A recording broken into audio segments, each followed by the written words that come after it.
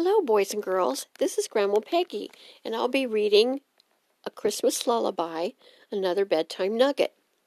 One dark, cold winter night, a babe was born in a manger bed of hay in a stable in Bethlehem. His mom and dad had nowhere to go.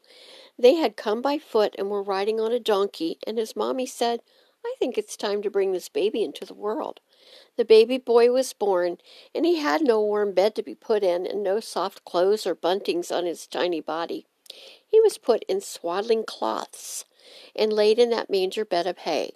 It was very kind of the stable keeper to allow them to have their child be born in the stable manger where animals like cows and horses had their home.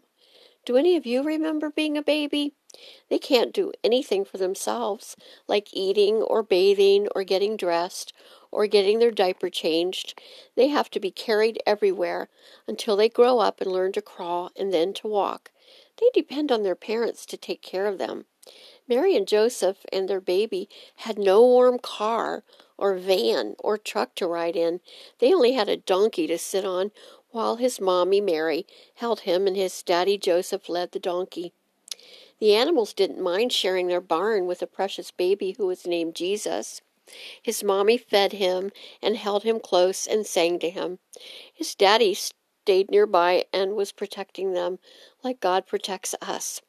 We are the sheep of his pasture, and he is always watching out for us because he loves us.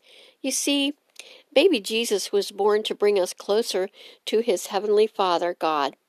Jesus is the greatest gift we could ever receive.